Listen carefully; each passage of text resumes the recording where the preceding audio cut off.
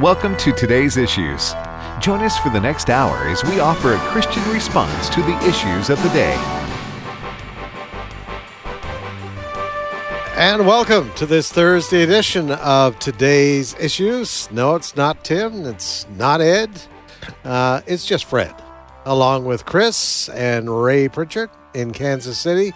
It's a coup, guys. We've taken over. Tim and Ed, they're gone. They're out of town, and here we are. Here we are. We're going to do our very best to fill their chairs, as it were. Now they're just away. A couple of days of meetings, but they'll be back here before you know it. But you know what? When folks go away for whatever reason, the news continues. And we're not going to waste any time, Mr. Chris, this morning. You've got big news coming from the United States Supreme Court. That is right. Top of AFN.net right now, our website, it says Supreme Court strikes New York gun law in major ruling. The justice's 6-3 decision is expected to ultimately allow more people to legally carry guns on the streets of the nation's largest cities, including New York, Los Angeles, and Boston, and elsewhere. This had to do with a case out of New York where the justices struck down a law requiring people to demonstrate a particular need for carrying a gun in order to get a license to carry one in public. Yeah, this is, the 6-3 decision, as I say, and Ray writing for the 6 justices was Clarence Thomas. And apparently the ruling is like over 100 pages. But let me just summarize what Justice Thomas had to say. We have a Second Amendment in this country, and it says the right to bear arms. You don't have to explain to a jurisdiction why you want to bear that arm. And so, it was pretty clear to Clarence Thomas, but a big victory for Second Amendment rights, Ray.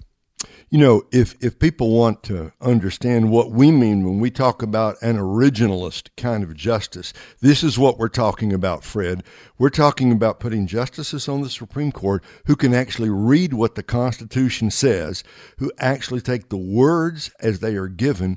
So when the Second Amendment says the right to bear arms, that is to be taken literally, that the citizen should not have to show cause why they need a firearm. In fact, it should be the responsibility of the government to explain why you don't have that right. So this is a huge victory for gun rights generally, but it's also, Fred, a real victory for the Constitution, for reading what it actually says.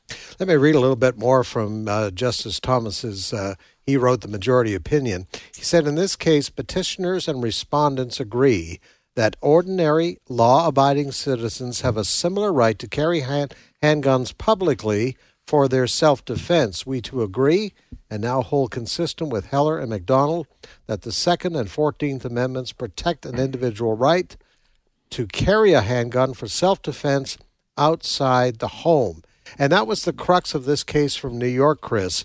New York was okay with somebody having a gun inside their house, but if they wanted to carry it outside the house, they had to go and explain to the state, why do you want to do that? Yeah, you had to go and explain to the government why the government, which already allows you to have said gun, should let you leave your property with your property. Yeah, and it was another one of those 6-3 decisions. And no surprise, I was going to say you have 6 conservative justices. I have to qualify that remark by saying Chief Justice Roberts would be a sometimes conservative, but in this case He did go with the other 5. And the other 3, Sotomayor, Breyer, and Kagan, were on the other side of this issue. We're getting a lot of 6-3 decisions this time around, and it points to the fact, one thing, Ray, that we better be thankful for former President Trump. He was given the opportunity to put 3 justices on that court, and what a difference it's making. Well, we say all the time here on AFR that elections have consequences, right? I mean, we see it with the man who's in the White House now, but thank God that for that first term, Donald Trump was in office because he gave us Kavanaugh and he gave us Gorsuch. And there at the very end, we got Amy Coney Barrett in sort of just under the wire. And that has made all the difference in these 6-3 cases. So, folks, your vote matters. Elections have consequences. And thank God there is a conservative majority now on the Supreme Court, really for the first time that I can ever remember. Yeah. You know, it was interesting when the arguments were made in this case, and I assume, Chris, it was several months ago. It was. Justice Brett Kavanaugh asked this question: why isn't it good enough to say I live in a violent area and I want to defend myself? I mean, this is such basic stuff, guys. And the court just said this makes common sense, but more importantly, we have amendments. We have constitutional amendments in this country. We have constitutional protections, and a particular government agency is not allowed to say, no, I don't agree with that. There are ways to change the Constitution in this country, but, you know, a lawmaker who has a particular liberal bend is not allowed to do that. Yeah, and the news, unfortunately, too many people get their knowledge of what the Constitution says based on what a politician tells them it says, and more importantly, what the mainstream media tells them it says, which is why you listeners need to brush up on the Constitution and share what the Constitution provides for all of us. That way people get the actual truth about what we are afforded to or provided by our own Constitution. To answer your question there a minute ago on when the argument was made, it looks like it was made back in November. So here we are 6 months-ish later. Yeah. Maybe more than that. Now, Anyway, I think, Fred, you and I think the same thing. Any word yet about the abortion decision? well, Chris, today's decisions are out. They add it tomorrow to the agenda of when other decisions will be announced. Yes. So maybe tomorrow? Maybe tomorrow. You might as well. I'm going to legally change my name to Maybe because I keep telling people in the newsroom that maybe today, maybe tomorrow. Actually, when I sat down today in the newsroom next to the legendary Charlie Butts, I said, Charlie, today may be the day. And it looks like tomorrow may be the day. And if it doesn't come tomorrow, it may be next week. Yeah, so we're waiting. But those are two key decisions, obviously Roe v. Wade and the case of Coach Joe Kennedy. From Bremerton, Washington. Those are two big cases, obviously, and we're awaiting those. And I know, Ray, we could sit here and speculate, but right now, I'm remaining cautiously optimistic on both cases. That they will rule in favor of Coach Kennedy, and rule that Roe v. Wade should be struck down. Abortion rights should be a state's decision. I'm cautiously optimistic on that, not just because of the makeup of the court, but I do believe that there is a movement in that direction. Number one, we have seen decisions protecting religious rights. Right.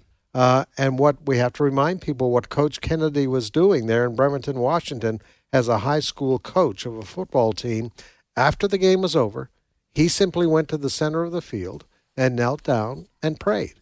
He never said, guys, you have to come with me. Yeah. You have to do this. You don't have to pray to my God. Yeah. And really, this was amazing to me.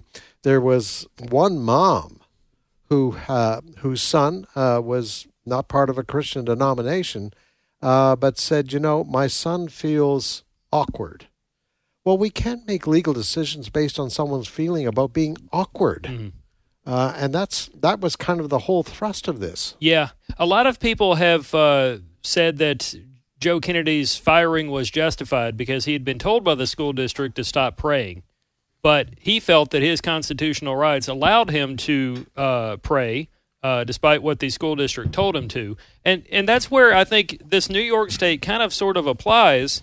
This New York case with the guns kind of sort of carries over into the freedom to pray issue, because you as an attorney can go before the Supreme Court and say, Justice Thomas, in New York State Rifle and Pistol Association, Inc. v. Bruin, you wrote that we have something in this country called the Second Amendment. There's nothing to prevent an attorney from saying we have something in this country called the First Amendment, which allows Joe Kennedy to pray, even if his employer says you can't do that, therefore you should rule in favor of Joe Kennedy. All right, we will wait and see, but we have to wait at least another day for Roe v. Wade. Yeah, Maybe. maybe. We're on watch here, and we'll certainly bring you that news. And with my luck, it'll come at 5:35 later today. Yes.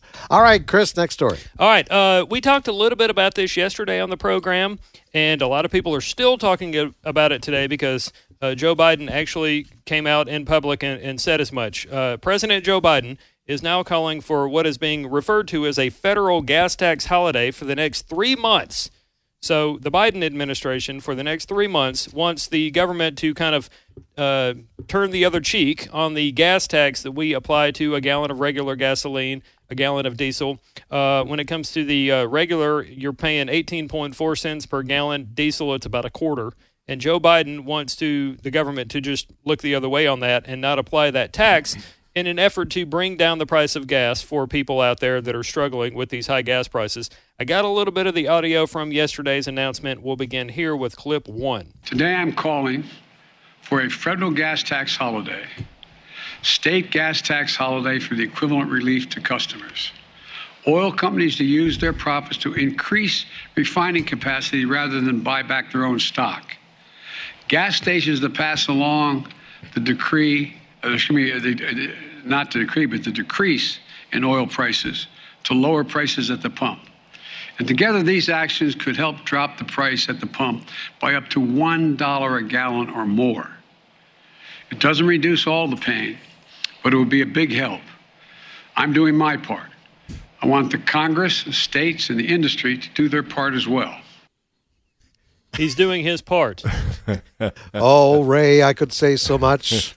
Yeah, he's doing his part all right. We played this clip yesterday, but I want to play it again because back in 2008, Joe Biden's former boss, Barack Obama, who was running for office, I think, at the time when he made this statement, here's what he had to say about taking a holiday from this federal gas tax. It's cut number 3. For us to pretend like we're solving the problem by giving people 30 cents a day for a grand total of $28, that's it. That's our plan to deal with gas prices and energy. So this isn't a real solution. This is a gimmick. And this is what Washington does whenever there's a big problem. They pretend that they're solving it to try to get through political season, but they don't really solve it. Let's say an amen to Barack Obama in 2008. Go ahead, Ray. Well, he's exactly right. This is just another gimmick, a government gimmick. And look, we're all in favor of lower gas prices, but the president, he helped create this crisis on day one of his presidency when he shut down the Keystone Pipeline. He's been an enemy of the oil and gas industry. He was that way. I mean, we really shouldn't be surprised, guys. He was that way while he was running. He's no friend of oil and gas. He's no friend of domestic oil production. So it's rather hypocritical for him under political pressure to say something like this. Look, I'd be completely happy, by the way, to get rid of the federal gas tax on a permanent basis, if that could be done. Otherwise, generally, what Barack Obama said in 2008 is exactly right.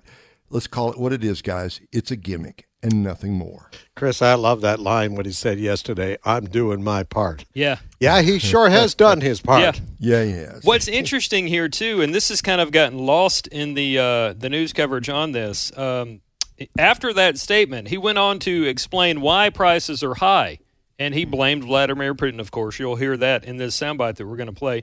But he also went on to blame the response from his administration as well as other world governments when it comes to Russia's invasion of Ukraine. Clip 2. And let's remember how we got here. Putin invaded Ukraine. Putin invaded Ukraine with 100,000 forces. Just look at the facts. Since the start of the war in Ukraine this year, gas prices have risen by almost $2 a gallon in the United States and sometimes more around the world. But it wasn't just Putin's invasion of Ukraine.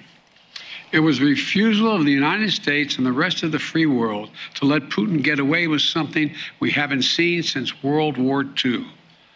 I said at the time, siding with Ukraine during the most serious aggression in Europe since World War II, defending freedom, defending democracy, was not going to go without cost for the American people and the rest of the free world.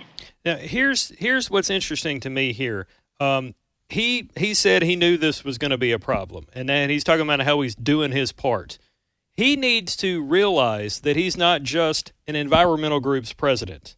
He's the president of all of us, of all these United States of America, and he himself has talked about how he needs to be the unifier in chief.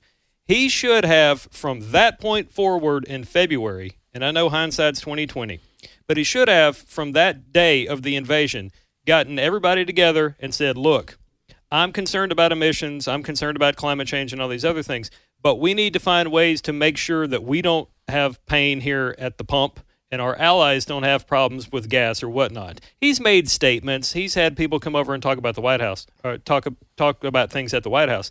But he could have done a lot of things differently 3, 4, 5 months ago where this would not be a problem, where he thinks 18.4 cents is going to make a difference. Right. The big problem here is that when he was running for president, candidate Joe Biden made it very clear that he was going to go to war against the oil and gas industry in this country. He said he was going to cut back. There would be no drilling on federal lands, for example. And basically, his first day in office, as we've said many times before, he killed Keystone, putting thousands of people out of work. But he never talks about that. He blames it's Putin price increases. We hear that over and over again. Now he's blaming the oil and gas companies. He says they're price gouging. In fact, it's very interesting, Ray. The White House was saying, yeah, we're going to have the oil and gas people in to have a discussion about how they can help the situation. But today, as we sit here, those oil and gas companies are in Washington, but they're not going to the White House. He doesn't want them, Biden, at the White House. In fact, Biden's not meeting with them. He's having his energy secretary sit down with them. But do you know who he's meeting with at the White House? Sitting down with folks? Oh, yes. He's sitting down with folks that are developing offshore windmills for power. All right? That's who he's meeting with. And that is the basis of the whole problem, Ray. The basis of this, there is a philosophical difference. He's trying to get rid of oil and gas. We are paying the price for that. But as Biden himself has said, hey, we're in a transitional period to what his real agenda is, and that is alternative sources of fuel. Well, let's be honest and call it like it is. Here we are toward the end of June. We've got July, we've got August, we got September, we got October, and then what do we have? We got the midterm elections coming up, and the folks in the White House can read the polls. And I was checking the polls earlier this morning.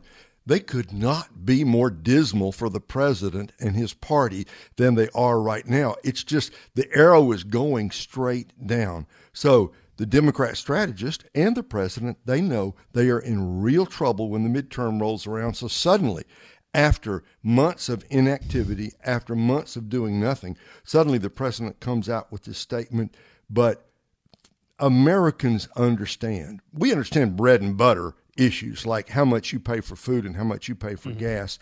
And I think the Democrat Party is coming up on a bloodbath in November. And I think this 18 cents a gallon stuff, Americans aren't going to be fooled by this at all. There's a day of reckoning coming for the bad decisions that we've had coming out of the White House. Let's say you have a car that's got, I'm just throwing it out here, 18-gallon tank, 18.4 cents per gallon. With an 18-gallon tank is not gonna give you much savings. If you do have any kind of savings, it's just going to go to your food bill or something else that you're already paying higher prices for.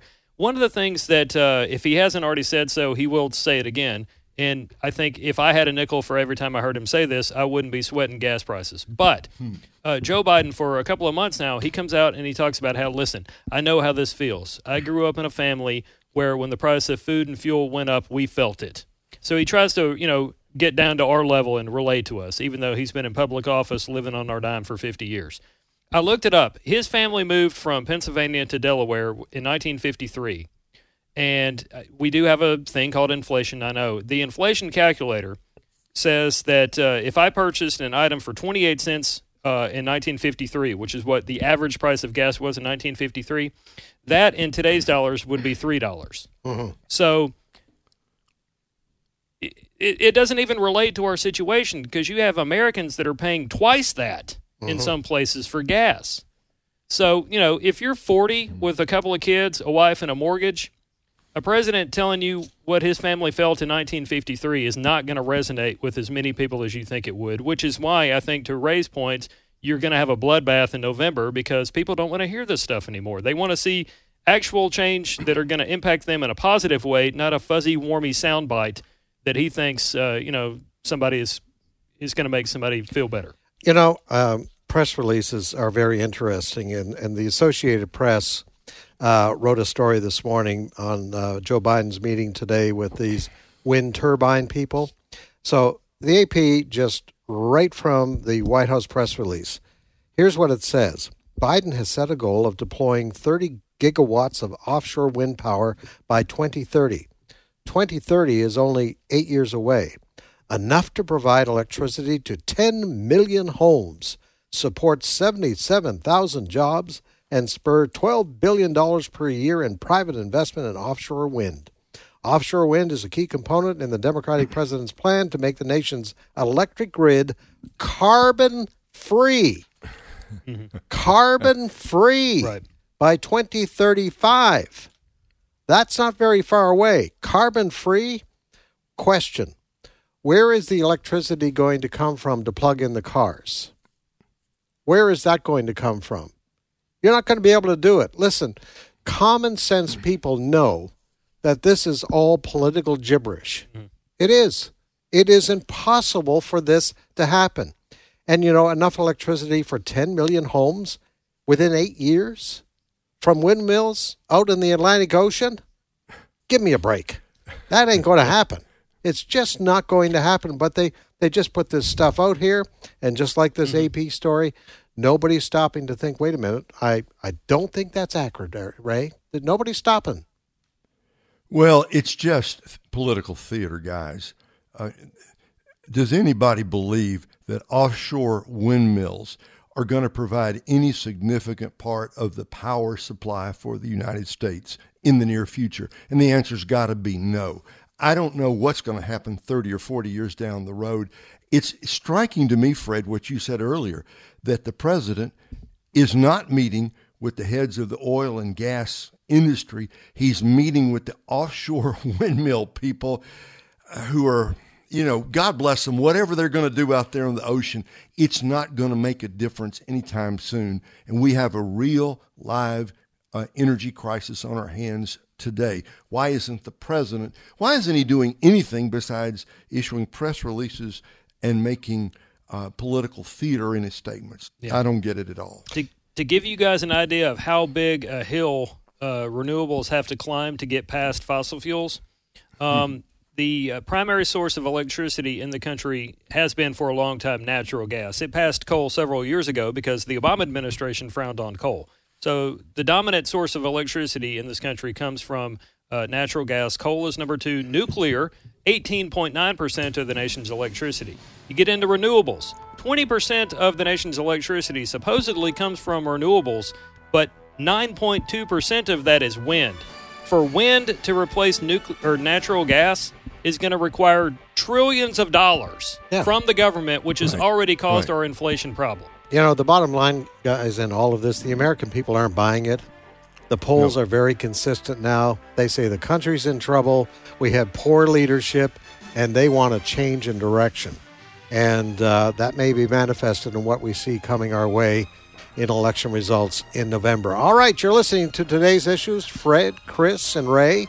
We're going to be back right after the break. We're going to be talking with Jan and Markel in Minnesota, Minneapolis, and interesting discussion, I think, on what the Bible says our priorities should be.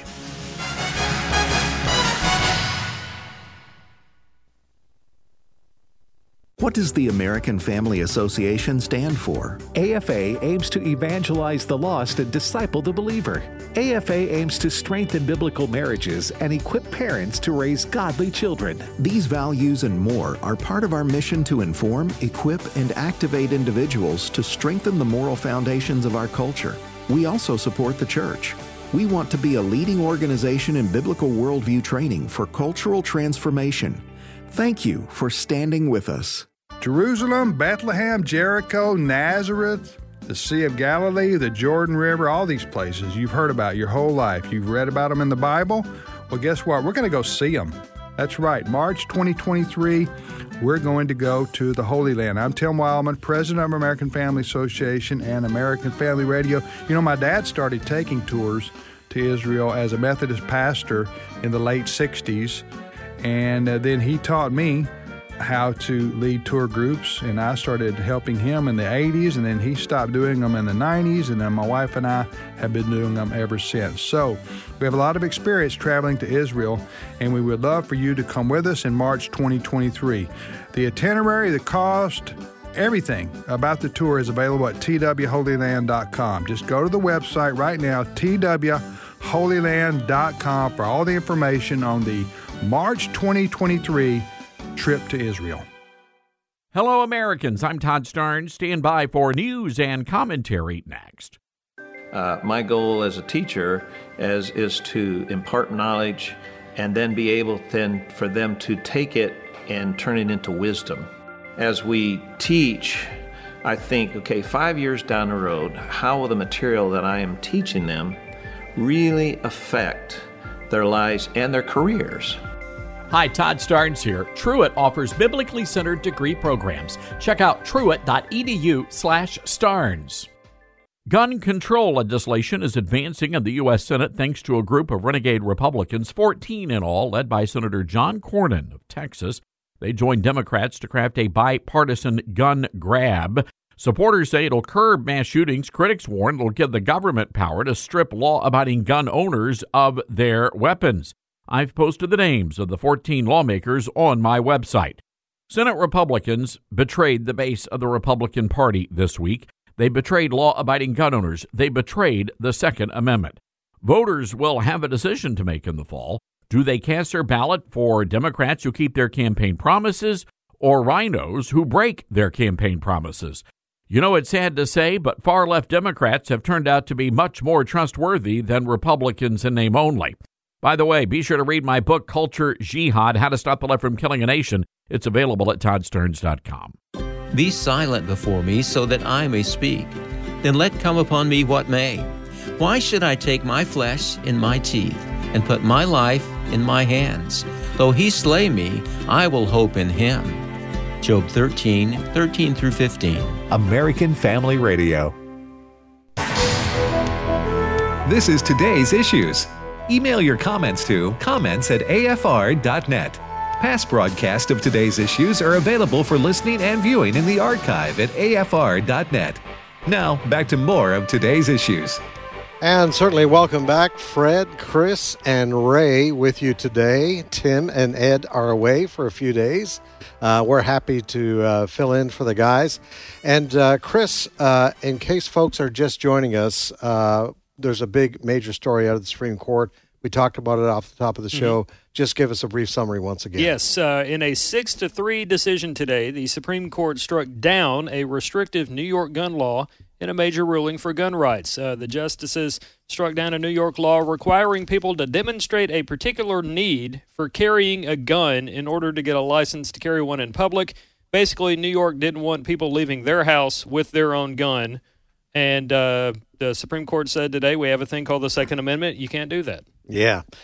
Clarence Thomas wrote the decision. Say we got a Second Amendment, folks, and it doesn't put qualifiers that New York was trying to put in there. So a good decision today for Second Amendment rights people. We are still waiting on the Roe v. Wade decision and still waiting on the Coach Kennedy decision. And that could come maybe today, tomorrow, sometime next week. They have to pretty well make decisions by the end of this month, right? Yeah, we did get into that with Abe last week, I think it was. I mean, there's nothing to stop them from issuing an opinion in July, but Abe thought it would be by the end of the month, if I remember that interview correctly. We will wait and see, and Lord willing, be here to report on that when it happens. All right, one of my favorite programs on American Family Radio is Understanding the Times, which you hear at 1 p.m. Central on Saturday and noon on Sunday. And the host of that program is my good friend Jan Markell, who joins us now from Minneapolis. Jan, good morning to you. Oh, Fred, thank you. Thank you, gentlemen, for having me. Yeah, and we always talk to Jan about the weather in Minneapolis, but you told us last week it's just as steamy hot there as it is in most parts of the country. It is, absolutely. There's no escape anymore. No. There's no... So, no, go to the Northwest Territories of Canada. I know. So here you are, Jan. You kind of have to stay indoors in the wintertime in Minneapolis. And now here you are in the summer, and you kind of got to stay indoors. But anyway. It's pretty boring up here. Jan, in my devotion this morning, a portion of the devotion took me to the 4th chapter of Revelation. And I just want to read a few verses here. It is where John is taken up during his vision. He is taken up and has given a picture of heaven and what is there. And I'm just going to read a few verses. It says, and all around the throne, on each side of the throne, are 4 living creatures, full of eyes in front and behind. The first living creature like a lion, the second living creature like an ox, and the third living creature with the face of a man, and the fourth living creature like an eagle in flight. And the 4 living creatures, each of them with 6 wings, are full of eyes all around and within, and day and night they never cease to say, Holy, holy, holy is the Lord God Almighty, who was and is to come. And it struck me, we're all like this in Bible reading. I've read these verses 1,000 times before, but this morning, for something, it triggered this phrase here, who was and is to come. And Jan, our churches, our faithful churches, obviously preach from God's word, which is a lot about what in the Old Testament, how God worked through the Jewish nation. In the New Testament, Jesus, as he walked this earth, what he did, what he said. And I think we can relate today's news to what the Lord is doing today, and you do a lot with that in your program. But we don't hear a lot, and feel free to disagree with me, Jan and Ray.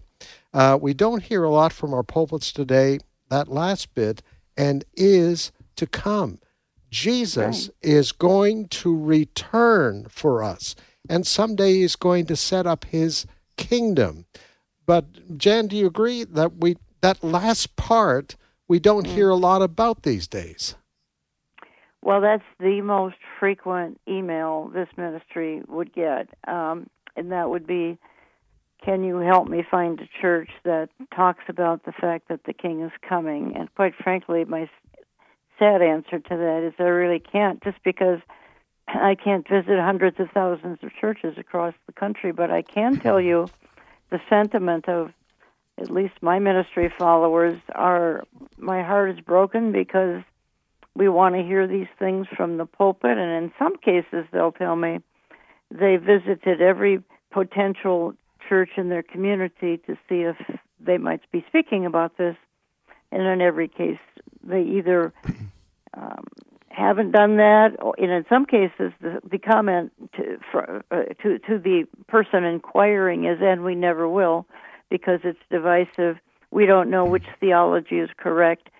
We might be frightening people and scaring them away, et cetera, et cetera. I could go on, but that's a short answer to your question. Ray? Jan, I can remember when, and this is going to date me somewhat, back when I was growing up, that in Bible-believing churches, Sunday night was Bible prophecy time, and you'd have the charts, and you'd have the graphs and the pictures, and often the sanctuaries would be filled with people because people were hungry to know, what does the future hold and does God say? It seems to me that from having a strong emphasis on Bible prophecy, it's almost as if we're embarrassed to talk about it today. What has happened? What has happened inside? And I'm not talking about the liberal, Jan, the modernist denominations. Right. What's happened inside our evangelical churches that we no longer want to talk about Bible prophecy? Well, and by the way, I remember what you're describing growing up as well. What's happened, I'm going to give a few terms. It would be the seeker-sensitive movement, which somewhere in the 90s and early 2000s said that we've got to attract the masses. We'll do it in all sorts of ways, from contemporary music, which, I mean, I'm not here to be a music critic today, but some of it can be difficult. I mean, when they're handing out earplugs as you go into the sanctuary, there might be a problem. So the seeker-sensitive movement, and by the way, Bill Hybels is one who founded that, and he admitted it was a failure. He said, "Yeah, we drew lots of people to Willow Creek, but he admitted that, but they were not spiritually deep at all, thanks to the seeker-sensitive movement." So, and I think there are other similar input, such as, the purpose-driven movement. I think, and then our seminaries stopped teaching what we're talking about. They simply, other than Dallas and a few others, I suspect Master's Seminary is teaching it, but there are very few seminaries. I just brought Dr. Mark Hitchcock to Minneapolis for a one-night little prophecy conference we had here in town 2 weeks ago, and he would be the first to tell you the seminaries simply are not teaching eschatology any longer, so the pastors are being sent out. They don't know how to teach it. They simply don't.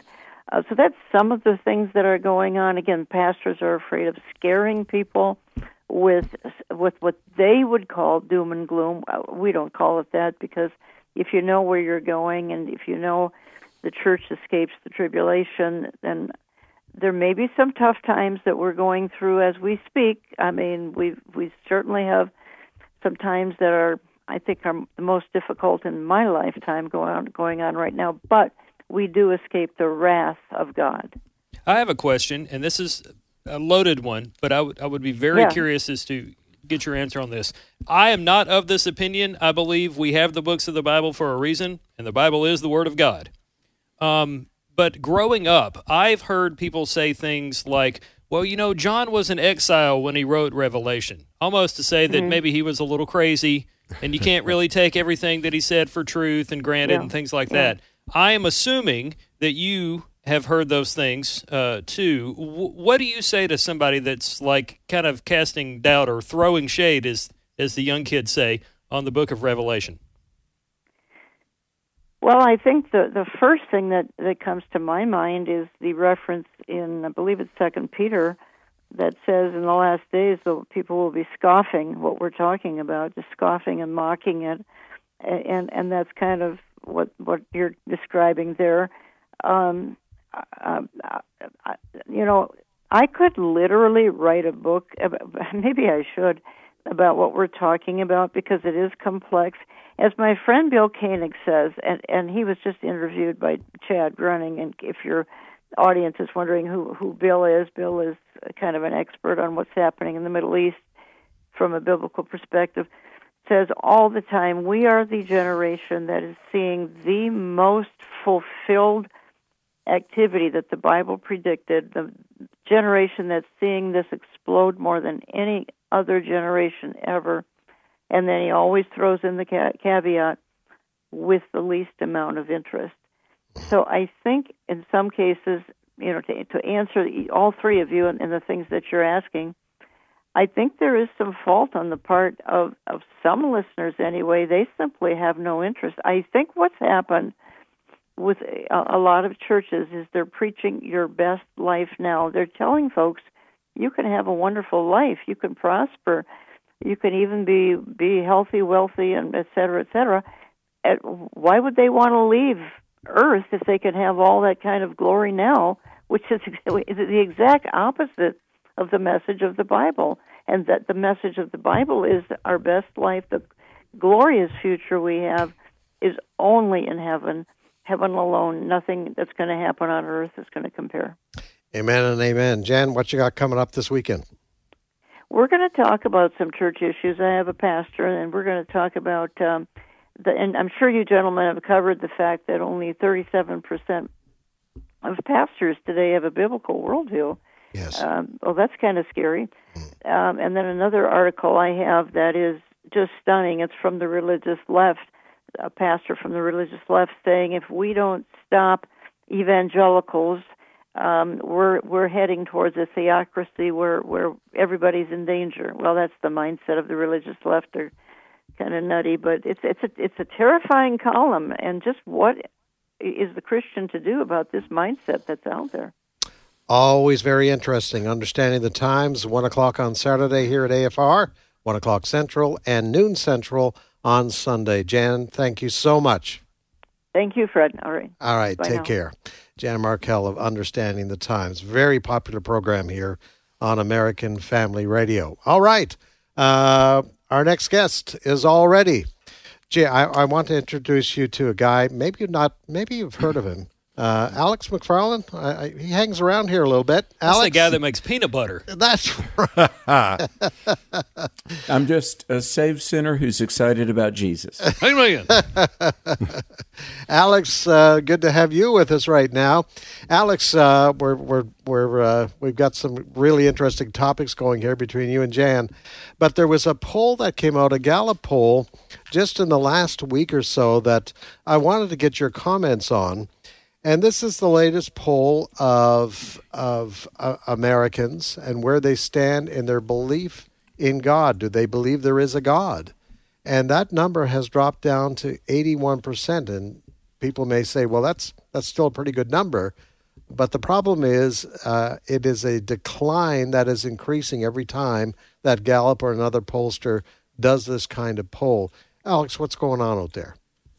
Well, I appreciate you all addressing this because it really is concerning. I remember when I was in graduate school like 25 years ago, even then, belief in God was never less than about 94%. It was always like 94 to 96%. Occasionally would go up to about 97, 98%. And the fact is, we have never seen an America before where 20% of the people, adults, don't believe in God. This is very, very important because our belief about God or lack of belief in God shapes our morals, what we think is right and wrong, ethics, priorities, how we vote. So it's one of the most significant things in the history of our country, 240 years plus, that belief in God, which has been the foundation of our country, and not just God in some abstract sense, but the Christian God, and I can prove that. But it is a very significant and tragically unfortunate development that our belief in God is ebbing away. Ray, why is that happening? Okay, I'm sitting here thinking about this, and Alex, I know that you travel all over the country. I've got two questions for you. Number one, just from where you are sitting as you travel and talk to people, do the results of the poll seem accurate to you? In other words, do you believe we really have gone down from 95, 98% to maybe 81% of Americans only believe in God? And if that matches your observation, how did this happen? I mean, in 25 or 30 years, such a precipitous drop, and no one knows what that's going to mean for the future, but how did we get from 98% to 81% so quickly? Well, we could do a whole show on this, but let me say basically how we got here and how unbelief and atheism is really even escalating. In fact, apart from a great move of the Holy Spirit, I mean, if we all have this conversation 2 years from now, it'll be more like 60% believe in God. And in 5 years, even less. In fact, guys, listen, I was having a conversation with Dr. Dobson last fall, James Dobson, and, some of the names we often throw around, like Chuck Colson and Don Wildman and James Dobson and the late D. James Kennedy, these were guys that, 45, 50 years ago, in the late 70s, early 80s, God raised up some leaders that warned, if we keep going down this road of sexual promiscuity, sexual license, abortion, no legal protection for the unborn, the breakdown of the family, the mainstreaming of homosexuality, the disregard of the rule of law, if we keep going down this road, we're going to be in a bad place. Dr. Don Wildman warned us of that. Dr. Dobson, some names like the late Jerry Falwell, Phyllis Schlafly, people like that. I was talking to James Dobson last fall, and I said, when I came to work for you 19 years ago, my pastor at that time said, "Oh, Alex, Dobson is radical. He's really an alarmist."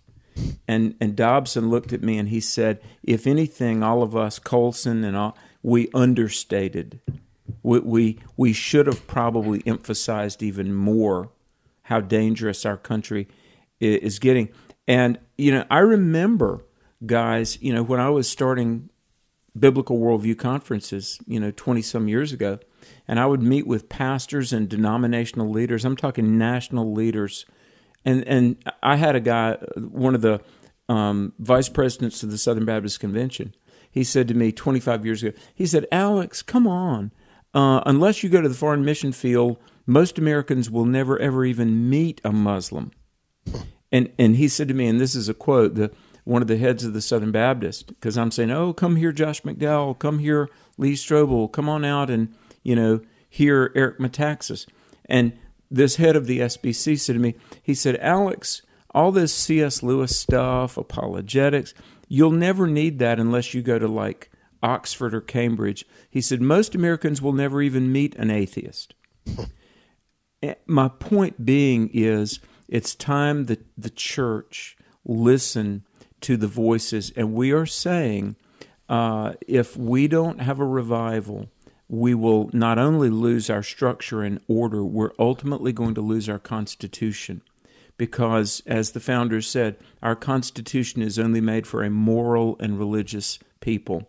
And so there's the future of the country at stake, but there's also the souls of millions of people that are unsaved and they need Christ. Do you guys think that churches, we have a lot of pastors and deacons and whatnot listening to these shows. Is this something that churches need to kind of realize? Like, Ray mentioned a minute ago, there was a time back on Sunday night where it was Bible prophecy night. Is this something that churches need to take into consideration and start gearing certain messages, certain times during the week to bring in people, particularly young people? Because I think Alex is correct. In a couple of years, it's going to be a lot less than 81%. We already know that millennials and Gen Zers and whatever we're going to call the people after Gen Zers, a lot of them are falling away from the church, if they even believe at all. So it's going to be really bad in the not-too-distant future. Is this something that churches need to be focusing on now and not just give us the 7 things to have a great week this week sermons? JFK, John F. Kennedy, said the time to repair the roof is while the sun is shining. And listen, I love the church. I don't mean to sound flippant, but far too many pastors are like B-grade motivational speakers. And it's like, God loves you. You can hang in there. Have a good week. Look, this is the time. Come on, pastors. This is why you're a preacher in a pulpit. This is the time to proclaim truth, call sinners to salvation, warn the world that Jesus is coming, and he is. Evil men will wax worse and worse, but Christ is going to return.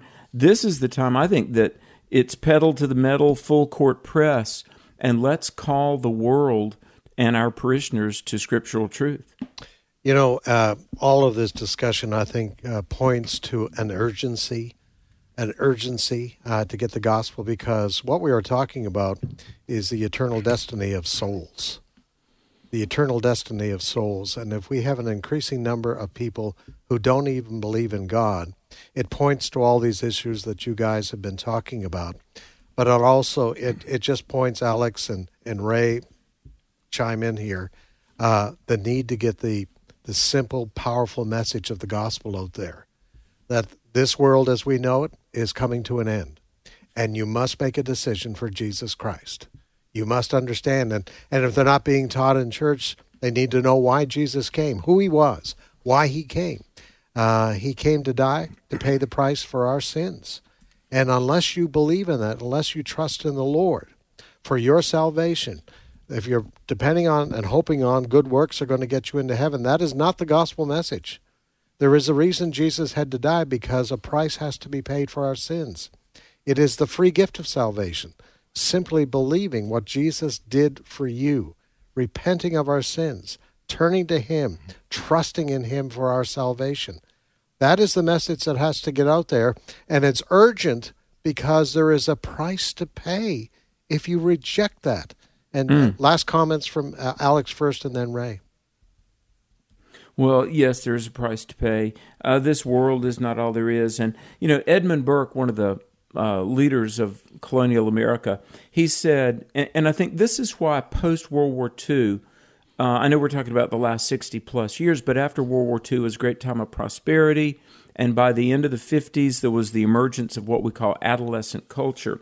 Edmund Burke said, that which we obtain too easily, we esteem too lightly. See, here's the thing, and I love young people. I'm in front of young people literally every weekend of the year, but millennials, Gen Z, and younger, they don't know the lives that were spent in securing our freedom. They really don't know how businesses were built, wealth was created, the sacrifice. And I'm old enough, listen, I know older people who never had indoor plumbing. And this prosperous America we didn't always have. There was a lot of work and sacrifice and honesty and just good old-fashioned work ethic that built America. And we need not only to understand the brevity of life and our accountability to God, but we need to understand how blessed we are to have this land of milk and honey we've taken for granted. Right? It's easy to be discouraged when we have a discussion like this, because it is obviously true that our society has lost its way. We've become unhitched from our moorings. We've forgotten our history. All the stuff Alex just said, it's 100% true. And that's why America is where it is and why we're on a downward spiral. But, Fred, the things you said are entirely true. And we've got to remind ourselves sometimes that nothing that matters has changed. There is a God. God has spoken. He gave his son. His son died on the cross and rose from the dead. The gospel is still the power of God for salvation today. And if pastors would get back to teaching the word of God, preaching the gospel, challenging the congregation to live for Christ, we can still see the kind of great revival, the great turning to God that Alex has talked about and that we're all praying for. So, friends, yes, these are difficult times, but they're the only times we are given, and the gospel is still true and powerful in the world today. So let's get busy sharing that good news, because it's the hope for the world today. Amen and amen. Alex, you and Bert, Exploring the Word, 3 o'clock Central here, Monday through Friday on American Family Radio. What are you guys dealing with right now? Well, we just started the book of Isaiah. We finished up 1 Corinthians, and we're in the book of Isaiah now, and we're just starting. It's a good time to tune in. You haven't missed much, so we'll be on at 3 p.m. Central today with Exploring the Word. Amen. Amen. Great to have you, Alex. You take care. God bless. Thank you. All right. Thank you. All right. Thank you very much, Chris. Thank you. For our news stories topping the hour here. Much more ahead here on today's edition of Today's Issues. Steve Jordahl will be dropping in very shortly, right after the news. And Ray and I will take a little break here, and we'll be back with more news here on Today's Issues. Don't go away.